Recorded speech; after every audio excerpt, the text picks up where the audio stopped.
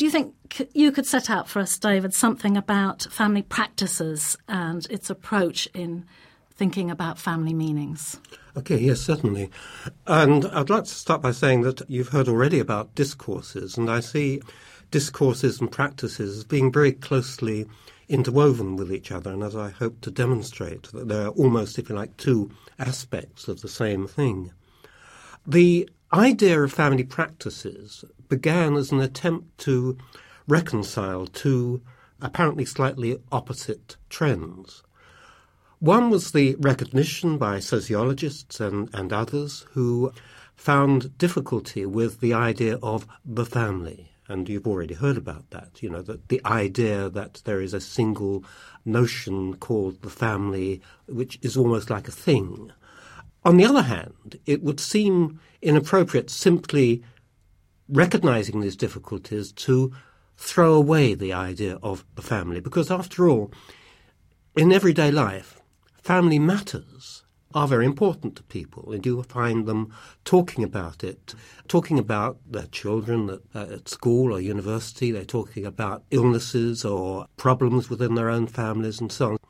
And so the idea of family practices was trying to bring together a recognition, yes, there are dangers in talking about the family, but at the same time we must continue to recognize the importance of family life and family living. And so the idea of family practices is really to shift the emphasis from, if you like, a noun, saying the family, to something more like an adjective or even like a verb. And I'm looking at the way in which people do family. Now, that's not a way we usually talk, of course, but I'm talking about family as a set of activities that people do. So that the example you've just heard of, attending a wedding, is clearly a family practice, and it's a set of activities and preparations for these activities, which are carried out with reference to people who, in doing this, you define as being, in some ways, part of an extended family. And I think you can think of lots of other examples of this kind.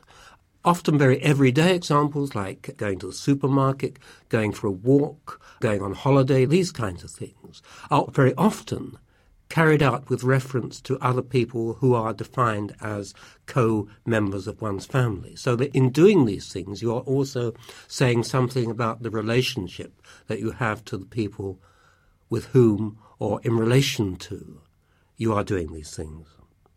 And so the other aspect of this is the attempt in talking about family practices is to think about family not as, if you like, defined in terms of official documents or indeed by sociologists, but look at the way in which family life is understood on a day-to-day basis by people going about their everyday family activities. So it's an attempt to bring together, if you like, the perspectives of the sociologist and the people who are actually engaged in these activities. Now, I think there are a variety of virtues of this approach. One is that it reminds us that family practices don't simply take place in what we might call the home or the household or, that rather limited physical space. Family practices can take place in the supermarket, they can take place on a bus, in a train. People are thinking, taking account of family members as they go about all sorts of other activities at work or leisure, politics or whatever.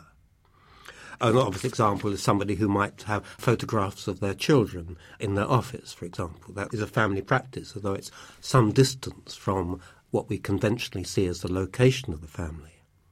The other virtue is I think that family practices are very fluid. They're like sort of primary colours that merge with other primary colours. And so that family practices looked at another way can also be seen as gendered practices. They can also be seen as age or generational practices. They can be seen as class practices and so on. What becomes interesting is the way in which family practices merge with other sets of practices. Difficulties. Well, I think there's one difficulty is that in talking about family practices and doing, I think there is a potential danger that the whole approach can be slightly individualistic, or perhaps not so much individualistic as seeming to be voluntary. And so that it's always important in thinking about family practices to think about and to realize the kind of constraints, the constraints of structure, the constraints of discourse that we've heard about, within which these practices take place, and against which sometimes these practices take place. And I think the other thing is that I think family practices can remind us of the darker side of family life, although I think I have to confess that I perhaps haven't emphasized this enough in writing about family practices, certainly in the kind of examples that I've provided. But we need to remind ourselves that family practices can be things like to do with violence and neglect and abuse, insofar as these practices are ways of affirming, if you like, certain statements about relations between parents and children and so on, or between partners or whatever, and emphasizing that there is this dark side as well. Okay, so I think that the emphasis on doing and process is the thing I would like to stress most in thinking about family practices. Thanks very much, David. That's a really interesting take on family practices, and especially to think about the aspects of family that don't always emerge when we're thinking about the meaning of family more generally. And also this sense of the dynamism of family, and I think this comes across both in what Ros has talked about in discourses and in terms of practices, that family is, again, not a fixed thing in time as well as a fixed thing to study. And I think that's a really important thing to try and get a grip on. From the Open University.